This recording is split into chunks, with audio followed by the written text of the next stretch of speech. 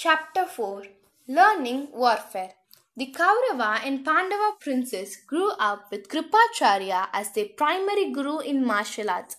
Dronacharya was further appointed as an expert. Occasionally, Balarama, the elder brother of Krishna, gave the princes lessons in mace fighting. Drona was the son of sage Bharadwaja. After learning the Vedas and Vedangas, he devoted himself to mastering the art of archery.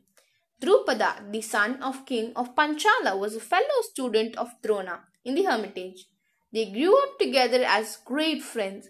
Drupada, in his boyish enthusiasm, often said that when he became the king, he would give half of his kingdom to Drona. Young Drona too took him at his word. Once, learning that Lord Parasurama was disputing his wealth among the Brahmins, Drona went to him, but he was late, for Parasurama had already given away his wealth and was about to retire to the forest. But, anxious to do something for Drona, Parasurama offered to teach him the use of weapons. Parasurama was a supreme master of using arms.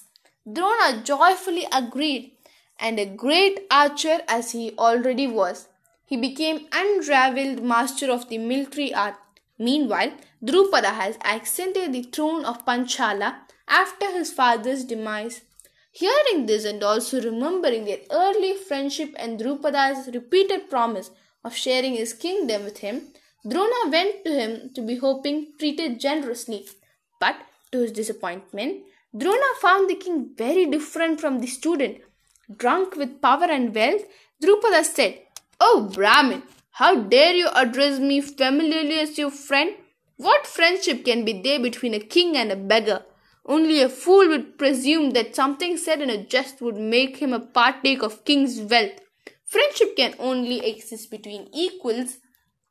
Drona went out of the palace with scorn in his ears and a blazing wrath in his heart. He had decided to punish the arrogant king for this insult. After this, Drona came to Hastinapur seeking employment. Bhishma received him, bestowing on him great honor and employed him to instruct the princes in the use of arms. Once, Drocharya felt that his pupils had completed their training.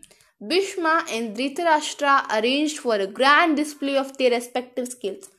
A large arena was prepared outside the Hastinapur palace. The prince walked into the arena one by one. Each showed the audience what he had picked up. Duryodhana and Bhima displayed their wrestling skills in the fierce combat. Arjuna shot the Vyavyastra and made strong winds blow. He shot the Agnyastra and lit up a fire. And then his Prajyanastra created rain clouds.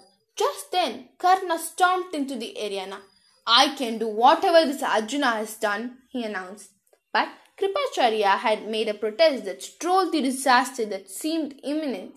"This display of skill is only for royalty," he said.